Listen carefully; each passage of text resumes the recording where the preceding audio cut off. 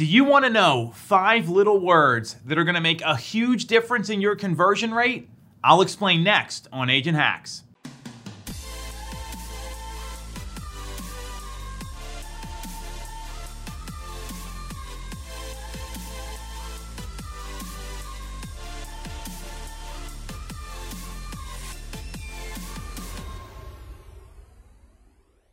There is a big mistake that salespeople make when talking to potential buyers and potential sellers, and it's how they identify them. And we're going to look at 2 buckets here, 2 different groups. It's the research phase consumer and the transactional phase consumer. And the difference between these two is the research phase, which is a lot of people. We know that the average internet lead in real estate takes 371 days to actually buy something.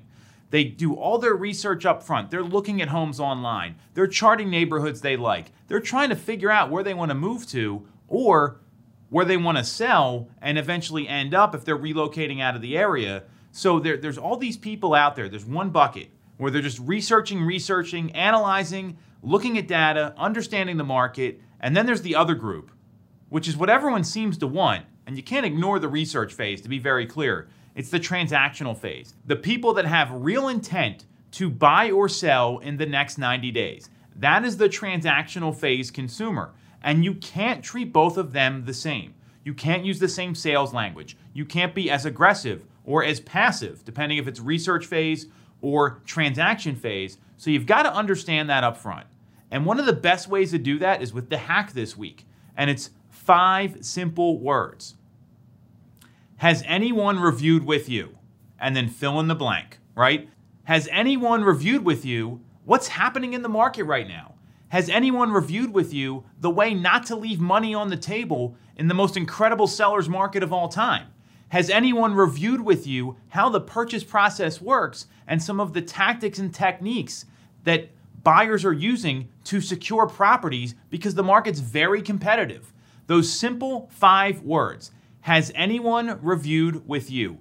Add that to your repertoire, add it to your scripts, because instead of telling them, hey, you need to understand this, or you've got to do this, you're asking the right question. And how many times have you heard that from me, from trainers across the country, all sorts of sales coaches and real estate coaches? It's about asking the right questions.